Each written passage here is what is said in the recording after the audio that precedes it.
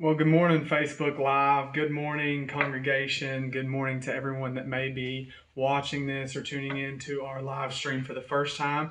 Or maybe you're just one of our congregants and this is the only way that we can enjoy church together. Either way, I'd like to say good morning and welcome. And I'd like to say thank you for joining us. Before I get started this morning, I just want to kind of point out a couple of things. First of all, I just want to point out that even though the physical church building is closed, the church is not. The church is open. The church is always open, regardless of whether or not we can come together in a group or whether or not we have to go remote contact only. The church is always open and will continue to be open.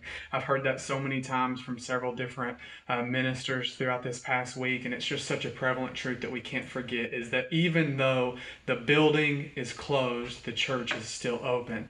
And what that means is we are taking every single step that we possibly can so that we as a church can continue to be a church even though we're not in the building together. A couple of things that we've been working on, just to kind of reiterate those. For those of you that worship God through your giving, we have created the space for that through the Tithe.ly app. That's just TITHE.LY app. You can find it on the App Store or through Google Play. You can also give through the website. So for those of you who worship through giving, you have ways that you can continue to do that and worship God through your generosity.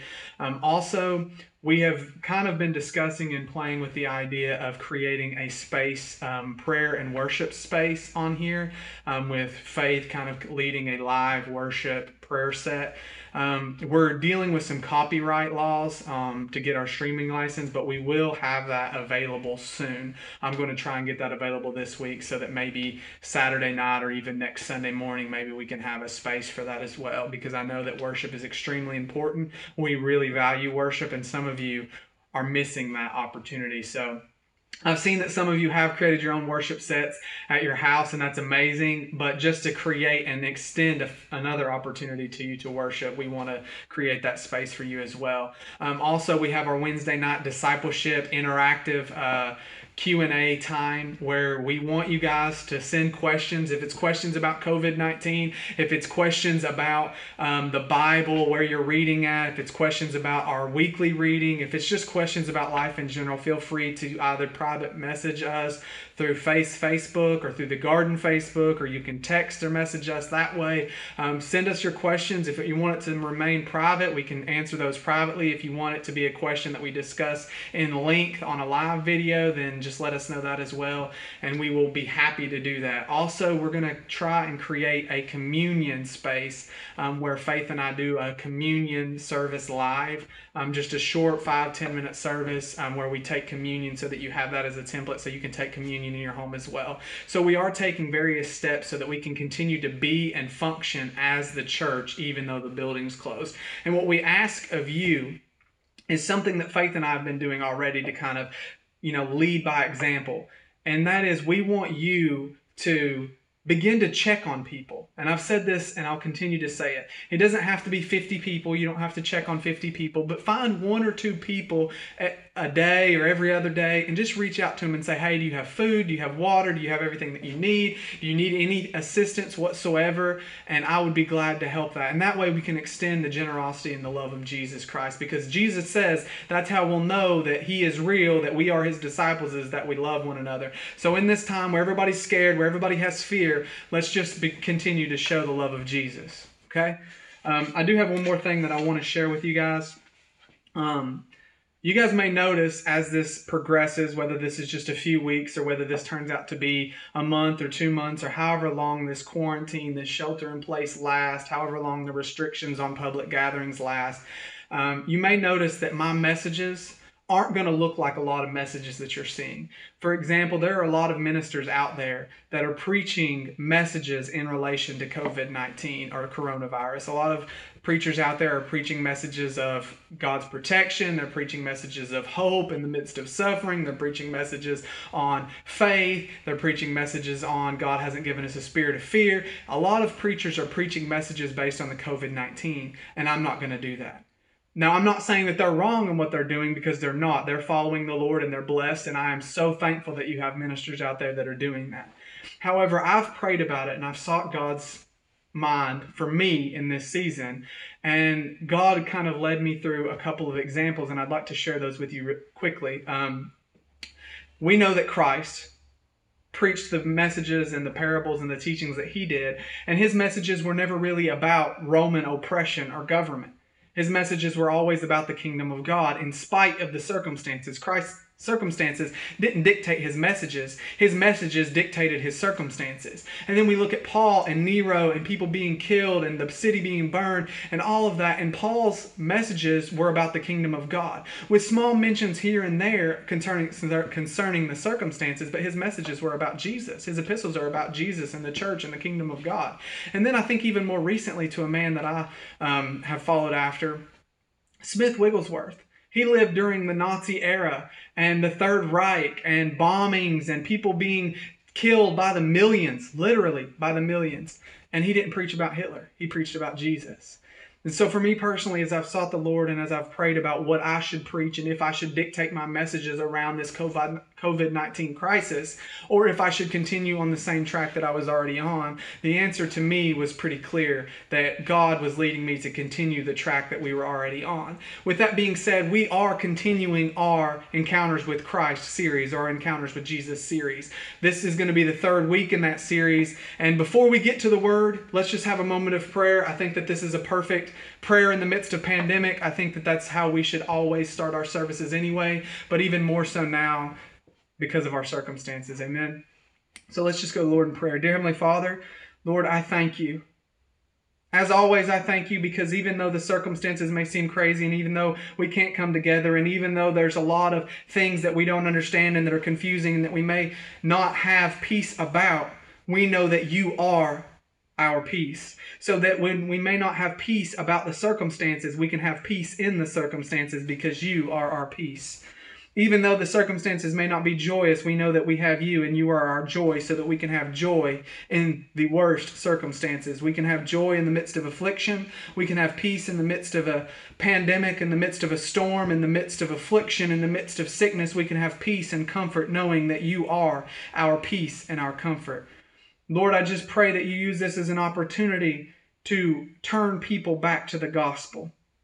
Lord, in this time of unprecedented fear and concern and confusion and panic, Lord, I pray that you use this to open people's eyes to the fact that their life is but just for a moment, that they will live and they could die at any time, that their life is a vapor here today and gone tomorrow.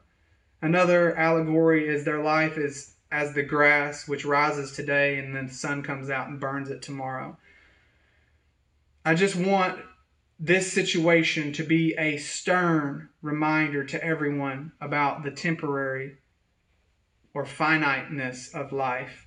And God, in that, I pray that people's eyes would be turned to the eternal, to what happens after this life expires. And the fact that they only have this life to dictate that life. That this might be an opportunity for people to humble themselves and come back to you. And for our nation as a whole to humble itself and come back to you because we have drifted so very, very far from the truth claims of the gospel. Lord Jesus, I just pray all this in Jesus' name. Amen. Amen.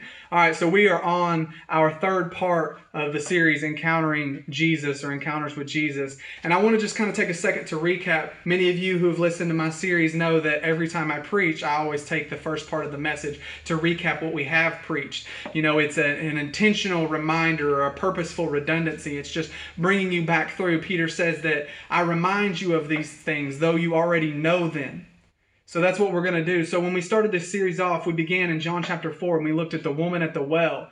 And when we looked at this woman, the thing that kind of rang through and reigned supreme was that the woman had nothing going for her. She wasn't the right gender. She wasn't the right social status. She wasn't the right religious affiliation. She wasn't the right ethnicity. She didn't have the right family. She didn't have the right geographical location. She didn't have the right background. She hadn't lived her life in an appropriate way. So everything about this woman was wrong. Everything about this woman disqualified her from being used by God. But yet it is exactly this woman who Jesus chooses to make a sideline out of his normal track to meet her and let her have an encounter with the Messiah.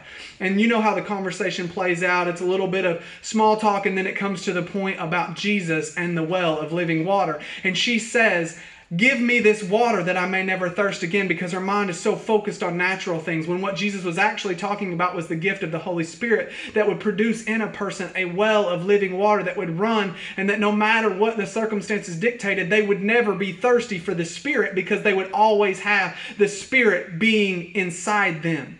So just like my prayer a moment ago, that we can have joy even when the circumstances say that we have no joy, because we have the Holy Spirit inside us and He is the source of our joy. So we have a well producing that joy inside of us even when the situation and the circumstances would try to do everything in its power to drain that joy. We can have a peace that goes beyond understanding, even though everything in our life says we should not have a peace or a comfort or a hope. The Holy Spirit is a well inside of us that says, even though all of these things may be true, all of these circumstances may be bad, all of these circumstances may be negative, all of these circumstances may be draining, the Holy Spirit inside of us says that we have what God says we have, even when our situation says we have nothing. So this woman who had nothing going for her encountered Jesus and then in fact had everything going for her. The person that started with nothing found Jesus and had everything. Her life was so transformed and changed by this encounter with Jesus that she runs back to her village and she tells everybody that she meets about the encounter that she had with Jesus. And she says, "This man told me everything about myself, things that he had no way of knowing." And so they come and they find and they meet him, and it says that many people from the village believed on him because of her testimony, because of the things that she said to them, because of the message that she shared. And then it goes even further to say that others who didn't believe on him for her sake began to believe on him because of who he is, because of what he said and what he did for them. So you had the people that believed because of her testimony, and then you had the people that were just curious by her testimony and followed and found Jesus and then believed because of Jesus himself. Now, the reason that this is important is because this woman in our day would have had no qualifications to be a minister or preacher at all. In her day, she had even less.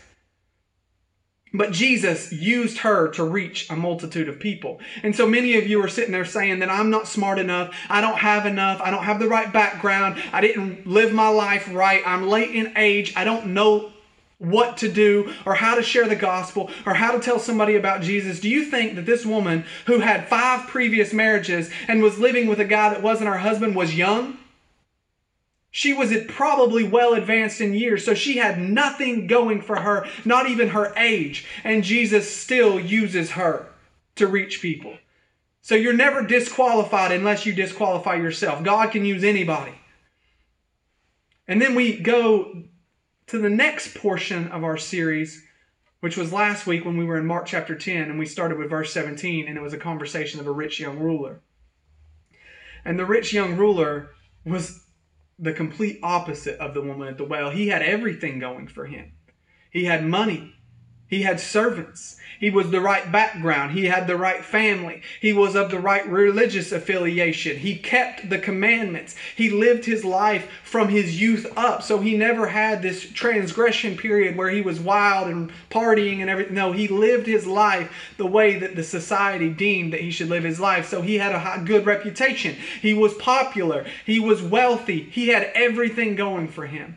And he comes to Jesus in that faithful conversation. He says, "Good teacher, what must I do to be saved?" And Jesus says, "Why do you call me good?" And that was the focus of our message last week, when what Jesus was saying is not that I am good or that I'm not good, but rather that if you're going to call me good, which I am, you have to go the next step and call me God. And the young man didn't understand that. But Jesus continues to humor him and says, "You know the commandments." And he lists off a few, and the young man says, "Good teacher, I've kept these from my youth up. I'm in. I've got it. I've inherited eternal life." And Jesus looks at him and loves him.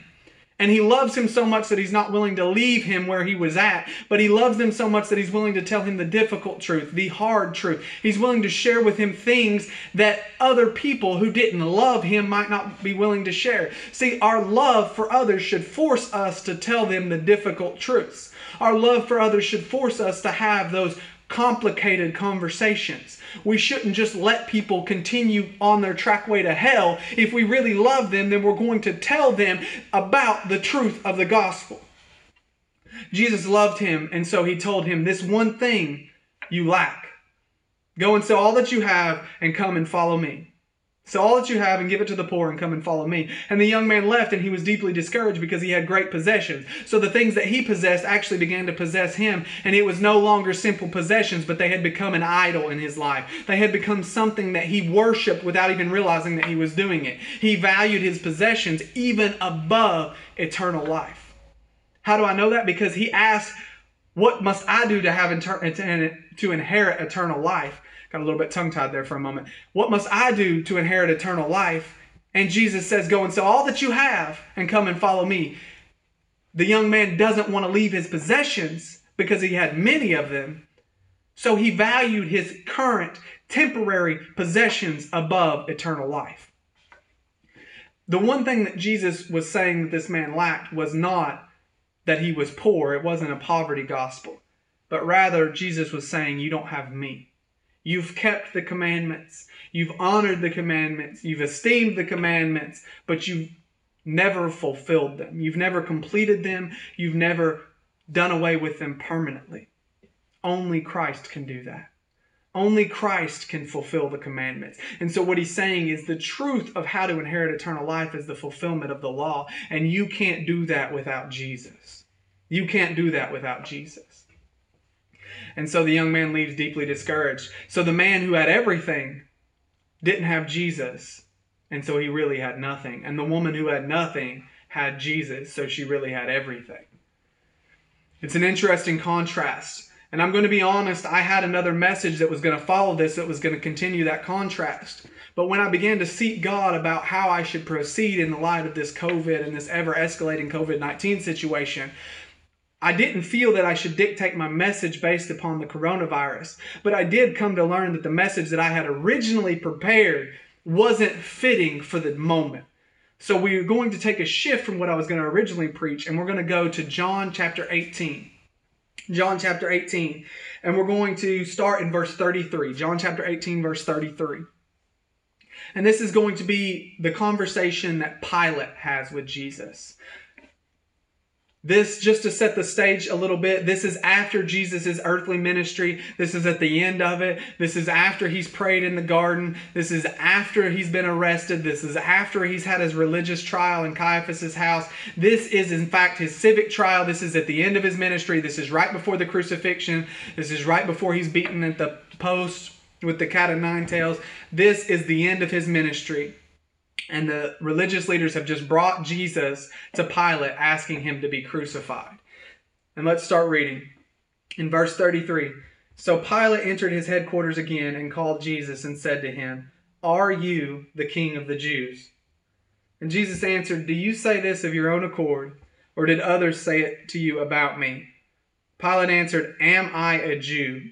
Your nation and the chief priest have delivered you over to me. What have you done?" Jesus answered, "My kingdom is not of this world. If my kingdom were of this world, my servants would have been fighting that I might not be delivered over to the Jews. But my kingdom is not from the world." Then Pilate said to him, "So you are a king?" Jesus answered, "You say that I am a king. For this purpose I was born, and for this purpose I have come into the world, to bear witness to the truth. Everyone who is of the truth listens to my voice." Pilate said to him, "What is truth?" So I want to go back and let's just start from the beginning and let's just unpack this a little bit. So Pilate enters his headquarters again and calls Jesus to him. And as the conversation proceeds, Pilate asks this question. He says, Am I a Jew? Some translations read, "I'm not a Jew, am I?" So this is not a question where Pilate's in a state of confusion saying, "Jesus, am I a Jew?" He knows good and well that he's not. He's a Roman. This question is a rhetorical question for the purpose of conveying the fact that this doesn't pertain to Pilate in his mind. He's saying this is a squabble among your own people. This is a religious debate between you and your religion. It has nothing to do with me. I'm a Roman. I'm not even a Jewish citizen. I'm a Roman. I have my own religion. I have my own gods. I have my own thoughts. I have my own preoccupations. This does not concern me. And I love the fact that this question is followed a little bit later by this statement. What have you done? And sometimes for me personally, and you may do this also, or you may not, but I like to put myself in the situation. I like to try and put myself in those conversations to see what the people involved might be thinking, what they might be feeling, and how they might be reacting. Because we can look at this as just a simple textbook and just read it line by line and never put any emotion in it, and we would forget that these are real people and they're having real emotions. Yes, Jesus is God, but he was also truly a man. So he's going to have emotions and thoughts and things that are going on inside of him in the midst of this conversation. And so I would never claim to know exactly what Jesus was thinking in this situation, but I like to guess a little bit. And so if you'd humor me, I just can only imagine what Christ would be thinking when Pilate asked this question, "What have you done?" I actually kind of get cracked up because in my mind, Jesus is sitting there and Pilate says, "What have you done?" And Jesus is like, "Oh, nothing. I took a couple loaves of bread and a couple fish and I fed 5,000 people. And then that wasn't enough. So, I took a few less loaves of bread and still a couple fish. And then I fed 4,000 people, not counting the women and children in either scenario. So it was probably closer to 10,000 on both accounts. But, that's not really a big deal. Oh, and I've raised a couple people from the dead. One of them was actually dead for 4 days, and I raised him. I've healed thousands of people. I've cast out I don't know how many demons. But, not really. Oh, and there's one more thing. Oh yeah, I almost forgot. I took the sin of the entire world upon myself, and I'm in the process of paying the substitutionary sacrifice for that sin that I just took upon myself. But I've not really done anything. I know that might not be as amusing to you as it is to me, but I think about that and I'm sitting here and you've got this man who is not only a pagan, but he's obviously a sinful man. He's put to death countless people. He's had people tortured and beaten. And he's asking the King of Kings, the Messiah, the Holy One, "What have you done?" As if Jesus had a crime. As if Jesus had done something wrong. Continuing on, Jesus answered, "My kingdom is not of this world." And I personally think that the reason that Jesus phrases it this way is because Pilate's question, "Am I a Jew?" Does this even pertain to me? Because Pilate originally asked, "Are you the king of the Jews?" Jesus doesn't answer or respond to that. And other than, do you ask this of your own accord or do you ask this because others? Pilate is asking Jesus or insinuating that none of these situations concern him at all. And Jesus says he kind of transcends the conversation a little bit. Jesus has such a tendency to do that. He transcends the conversation. And Pilate's talking about a natural kingdom and the kingdom of the Jews. And Jesus transcends that and says, "My kingdom is not of this world, therefore it does pertain to you." And he goes on and he says, "If my kingdom were of this world, my servants would have been fighting, that I might not be delivered over to the Jews. But my kingdom is not from the world." And then Pilate said to him, "So you are a king?" Us in our natural mindset, Jesus has spiritual conversations and we pull it back to the natural. That happened with the rich young ruler. That happened with the woman at the well. That happened with Nicodemus in the conversation in the garden. It happens over and over and over again. When Jesus starts to communicate a spiritual truth, we are stuck in our natural ties and we can't see beyond the reality that we can feel and touch. And it's the same is true in this COVID-19 situation when everybody's panicking and there's this pandemic and everybody's concerned. We can't see beyond our instant reality to see what God might be doing in the spiritual or in the supernatural in the midst of this situation. "So you are a king?" And Jesus answers, "You say that I am a king." Some translations actually affirm this as a positive. So it would say, Jesus says, "You say that I am a king," or "You say correctly that I am a king." Because Jesus is saying, yes, you say that I'm a king. But if I might allow for my own interpretation of this a little bit, I feel like Jesus is saying, you say that I'm a king, but it goes so far beyond that because I'm not a king, I'm the king. In fact, I am the king of all kings. And my kingdom is not of this world, and therefore all the kingdoms that are of this world are in subjection to the kingdom that is mine, that is over and not of this world. Meaning the word of, and we're going to talk about that again here in just a second, but the word of means brought forth from or coming out of. It means birthed in or birthed by or brought forth by. So when Jesus says, my kingdom is not of this world, it means that my kingdom was not created in this world. My kingdom was not born or derived or made or manufactured in this world. The kingdom of the Jews, that was made in the world. The kingdom of the Romans, that was made in the world. But the kingdom that Christ owns was not made in the world, it was made in the heavens. And therefore everything that is in the world is subject to everything that is in the heavens. So the kingdoms that are in this world are subject to the kingdom that is of that world.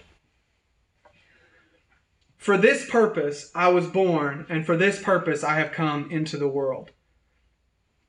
Now, some people will assume that for this purpose is talking about the kingdom, or talking about Jesus being a king.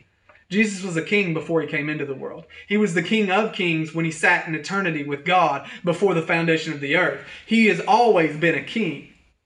That's not the purpose of Jesus coming into the world. He was a king before he came.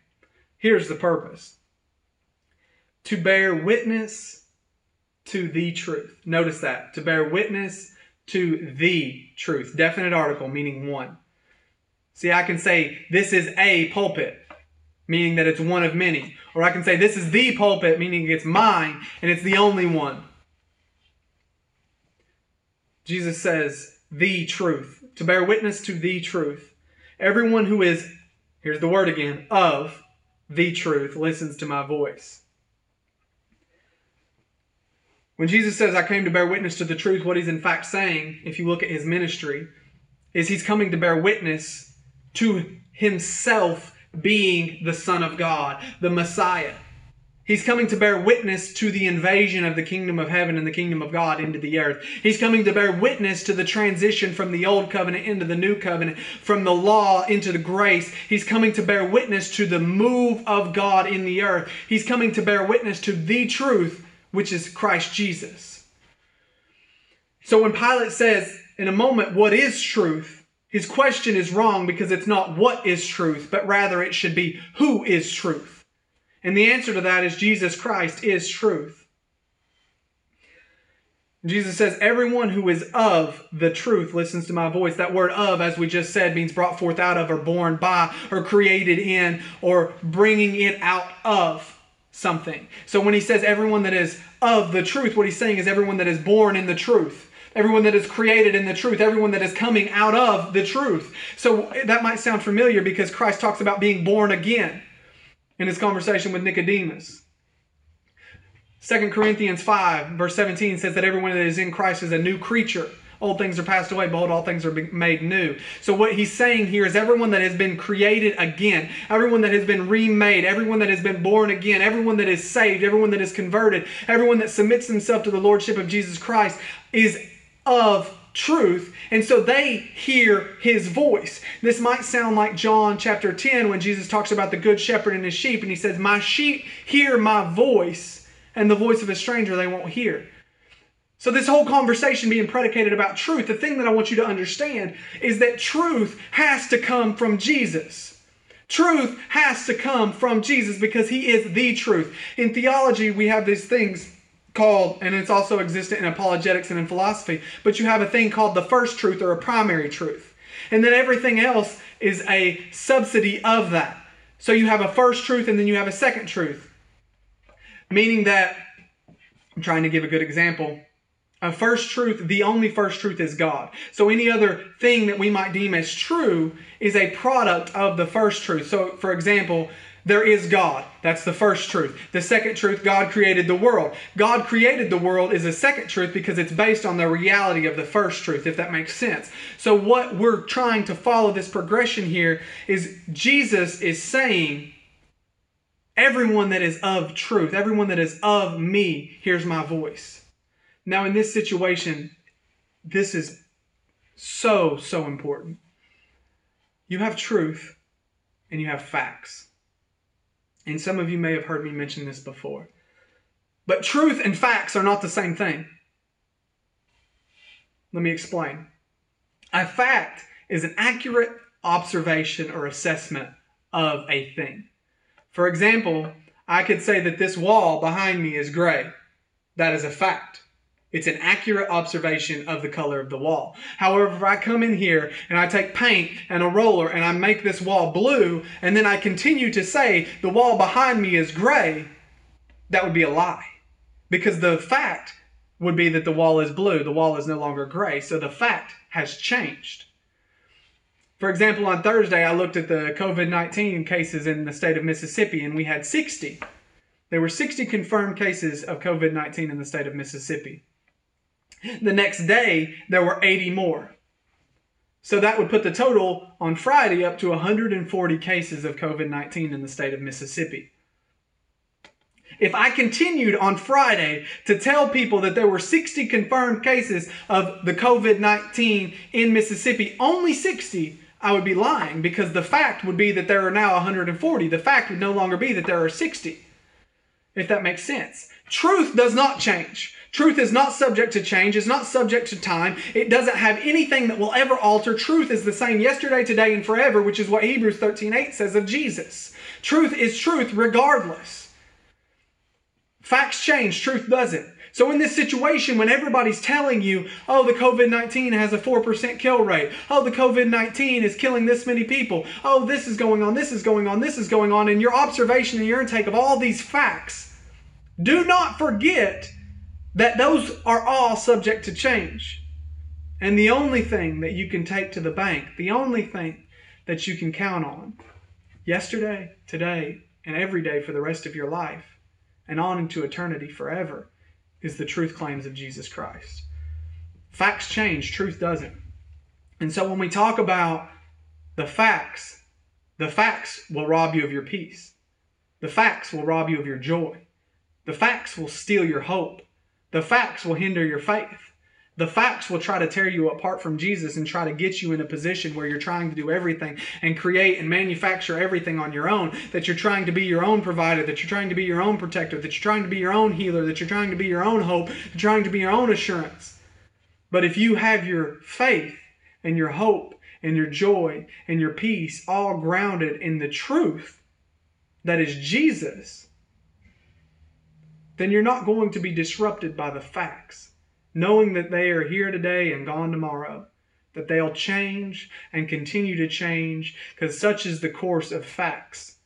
But you stay still, grounded, standing upon the solid rock of the gospel of Jesus Christ. So you can rest in facts and have no rest at all, or you can rest in truth and have all the peace and all the joy and all the hope and all the faith and assurance that everything is going to work out. Because the promises of God for those that are in the truth stand sure. If you're not in the truth, then you cannot hear the voice of Christ. And so if you're not in the truth, the only voice that you hear isn't a voice at all. It's just a bunch of noise. And that's the noise of facts and the enemy. Let's go to the next chapter. Chapter 19. John chapter 19. We're going to start in verse 16. John chapter 19, verse 16. So he, meaning Pilate, delivered Jesus over to them to be crucified. So they, the religious, they took Jesus, and he went out bearing his own cross to the place called the place of the skull, which in Aramaic is called Golgotha. There they crucified him, and with him 2 others, one on either side, and Jesus between them. Pilate also wrote an inscription and put it on the cross. It read, Jesus of Nazareth, the King of the Jews. Many of the Jews read this inscription, for the place where Jesus was crucified was near the city, and it was written in Aramaic, in Latin, and in Greek. So the chief priests of the Jews said to Pilate, do not write the King of the Jews, but rather, this man said, I am King of the Jews. And Pilate answered, what I have written, I have written. See, I want to focus back in on, because we can go all the peripheral routes, but this series is ultimately about people that encounter Jesus and what it does to them. And so Pilate, when he encounters Jesus and they have this conversation back and forth of what is truth, am I a Jew, what have you done, this whole conversation back and forth, I think that the real intent and what happens to Pilate is represented right here. And I could be wrong, but this is what I think. Pilate puts on the cross a sign, and it says, Jesus of Nazareth, the King, definite article, the King of the Jews. The problem with this is Pilate's original rhetorical question was, am I a Jew? Or I'm not a Jew, am I? Meaning that this really doesn't have any concern for me. This really doesn't pertain to me at all. This doesn't matter to me. I'm a Roman. I have my own gods. I have my own affiliations. I have my own thoughts, my own interests, my own presuppositions, my own ideas.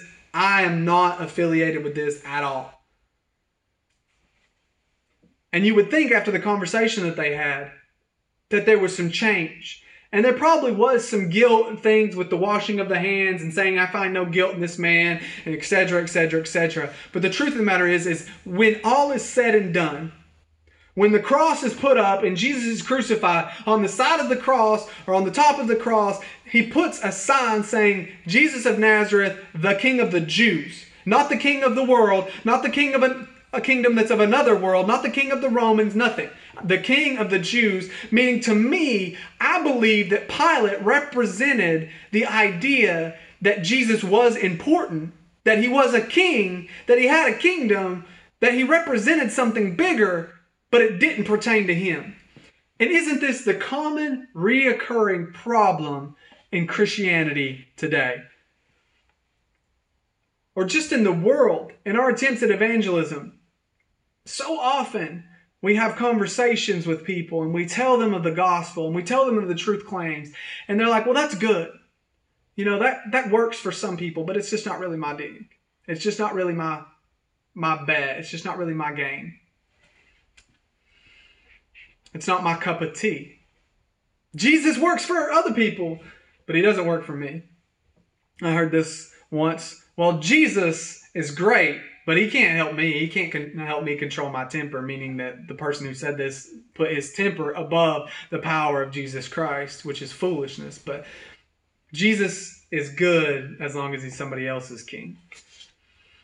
And that's our problem in evangelism. When we try to evangelize to people and get them to see the truth claims of Jesus Christ, they say things like, well, that's just the opium of the masses. That's just another religion. Jesus is great. He's one of many ways into heaven, but he's not the only way, etc., etc., etc. The list goes on and on and on. And people have this mindset of, okay, Jesus Christ is okay for somebody else. He's just all right with me, but he's not for me. It's not pertaining to me. I've got my own ideas, my own thoughts about God, my own thoughts about religion, and I like to take a little bit from here and a little bit from here and a little bit from here and just kind of have my own potluck of what I think religion is, and I'm just going to go with that because Christianity is just not for me. So Jesus is king. He's the Son of God, but he's somebody else's king, and it doesn't pertain to me at all. And that's the common thing that we see when we try to get the lost people to understand that Jesus is in fact the Son of God and the King of Kings.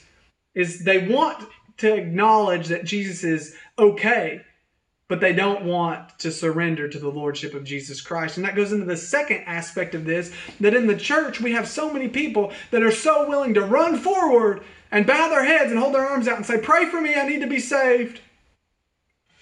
But then the next day comes and the salvation that they once said has a few demands on it, meaning that their life should not be the same that it was. You know, we want salvation without sanctification. We want grace without giving anything back to God. We want Christianity without cost. And the news is, the difficult news is there's no such thing. Christianity without cost is a complete lie. Salvation without sanctification is not the gospel. And so you have so many people that are like, I just would like Jesus if I can still have control of my life.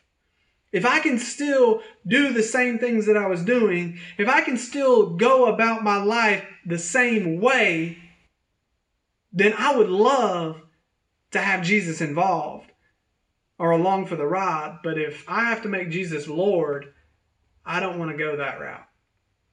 It's all right for other people to make Jesus Lord. It's all right for other people to surrender to the gospel. But I want to do my thing and let Jesus just be there as, fire insurance, standby, co-pilot, etc., etc., etc. I love this quote. One of my favorite preachers is a man named Paul Washer. And he tells a story. And the story is like this. He says, say that I was going to a conference. Or say that I was I'll just put myself in this story and kind of adopt it for our own purposes a little bit. Say that I was coming here to preach this live stream, or just on a Sunday morning when everybody was here gathered, and service is supposed to start at 10:30, but the pastor's not here. 11 o'clock comes and the pastor's still not here, and everybody's kind of restless, like, what, are we not having church? Do we need to leave? What? And then like 5-10 minutes after 11 o'clock, so 40 minutes late, I run through the door and I'm disheveled, my shirt's torn, I'm just kind of just all out of whack. And everybody's like, what's going on? He's like, look, I'm sorry. I say, look, I'm sorry that I'm late. Here's what happened. I was driving across the Bay St. Louis Bridge, and my car got a flat tire. So I pulled off, but there wasn't a huge space for me to pull off, so I was kind of half in the road, half out, but I had to change my tire. So I was out and I was changing my tire, and I dropped one of the lug nuts, and it rolls out into the road a little bit, and I look, and there doesn't appear to be anything coming. So I go out, and I go to grab the lug nut, and I look up, and I get hit by an 18-wheeler going 65 miles an hour. And then I get up, and I fix my flat tire, and then I drive, and that's why I was late. You would think one of two things. You would think, A, I was a liar, or B, that I had just lost my mind and I went completely insane.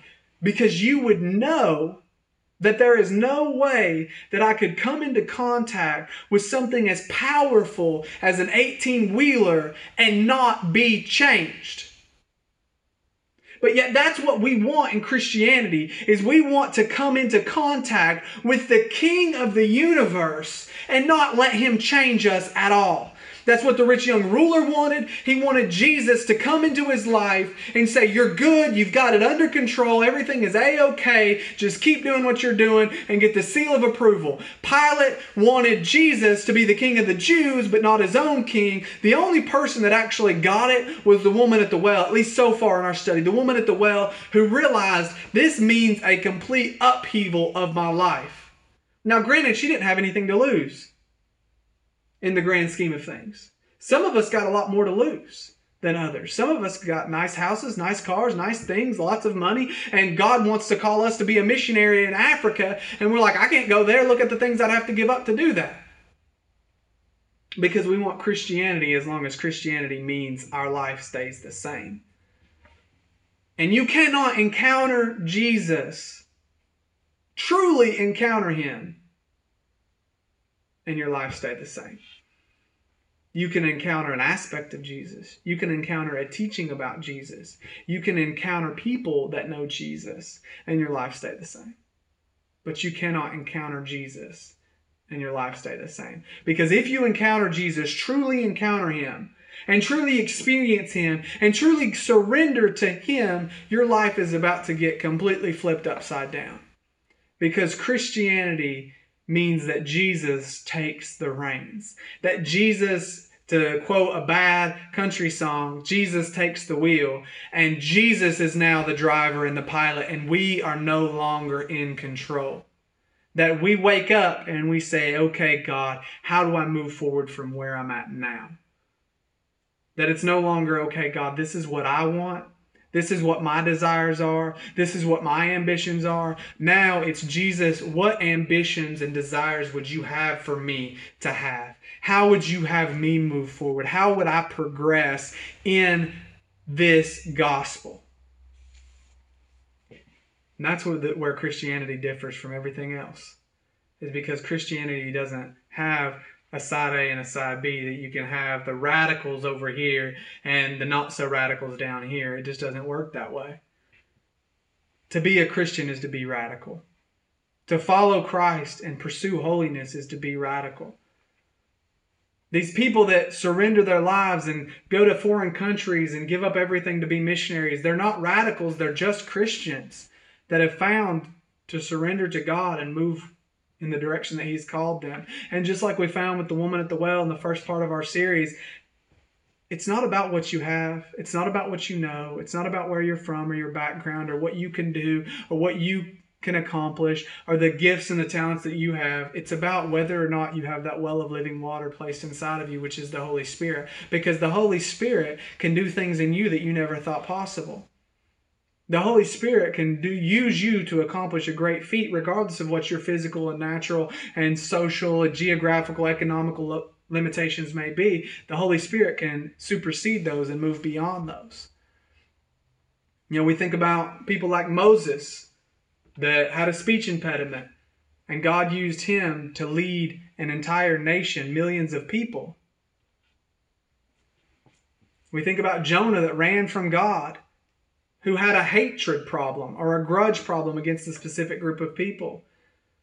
And God used him to flip Nineveh upside down. We think about Peter, who was impulsive and shot off at the mouth. And God used him to be one of the leading figures of the early church. We think about Paul, who murdered Christians and imprisoned Christians and persecuted them and continued to go and do the things that Judaism would do against heretics, towards Christians, and blaspheme the name of Jesus. And God used him to be one of the greatest apostles. So we think about these people that have limitations, and we could go on and on and on. Gideon was a coward. David, not only did he have several wives, but also he took one of his friends or one of his soldiers' wives to himself, cheated with her, and then had a man executed for doing that. We think about Noah, who got drunk. We think about all of these people and the things that they did that would disqualify them, and God still used every single one of them. Why? Because God is in the business of using people that are unqualified and qualifying them. All it takes is, going back to the passage that we're at, is to realize that this does pertain to you. Regardless of whether or not, regardless of your ethnicity, regardless of your nationality, regardless of your gender, regardless of your age, regardless of your geographical location, regardless of your physical abilities and limitations, regardless of your past, regardless of where you stand economically, how much money you have, how popular, how big of a reputation you've got, regardless of all of those things, this pertains to you. Jesus is the king of a kingdom that is not of this world. It is greater than this world, and all the kingdoms of this world are subject to that. So everything in here, in this book, in this gospel, pertains to you. Whether you choose to accept that doesn't change the truth. What did we say about facts versus truth? Facts change, truth doesn't. And that includes our preconceived notions about truth. What we think doesn't change truth. What we think of Jesus doesn't change who he is. If we never acknowledge Christ as being the Son of God, the Messiah, the Savior of the world, that doesn't change the fact that he is the Son of God, the Messiah, the Savior of the world. Our thoughts, our notions, our ideas do not change the truth. However, if we submit to it, the truth will change all of those things for us. I want to finish this out by going to 1 John. Just real quick. 1 John chapter 5, it's towards the back of the book. You've got Revelation, Jude, and then 3 John, 2 John, and then 1 John. 1 John chapter 5, and I want to read a few verses, and then I want to kind of close this out. We're going to be 1 John chapter 5, verse 18. I just like the wording of these, and I think it goes along with the truth claims of the gospel. So in this time that we're in, there's a lot of things that we don't know. There's a lot of things that we don't understand. There's a lot of things that we are confused by, and we don't know. One person's reporting one thing and one person's reporting another thing, and sometimes the two reports conflict and contradict each other. So there's a lot of things that we don't know. However, there's several things that we do know because of what the Bible says, and that's what I want to look at. Verse 18, we know, right? Not we think, not we believe, not we've heard, but we know. That's good in a time of such confusion and such chaos. It's good to know some things. We know that everyone who has been born of God, everyone who is of the truth, remember that? Everyone who has been born of God does not keep on sinning, but he who was born of God protects him, and the evil one does not touch him. So this is kind of a little bit confusing here, but what it's saying is everyone that's been born again, everyone that's been born of truth, everyone that's been born of God, the one who is eternally born of God, meaning the eternally begotten, a theological phrase, eternal generation, the eternally begotten Son of God, Jesus, protects those that have been born again or born of God. And this is good to know. And the evil one doesn't touch him. Because we can say what we want about this virus, but one thing we know about this virus is that sickness and death are not of God. God may use them. He may control them and dictate what they do and where they can stop and how far they can go, but He does not create them. They are not of God.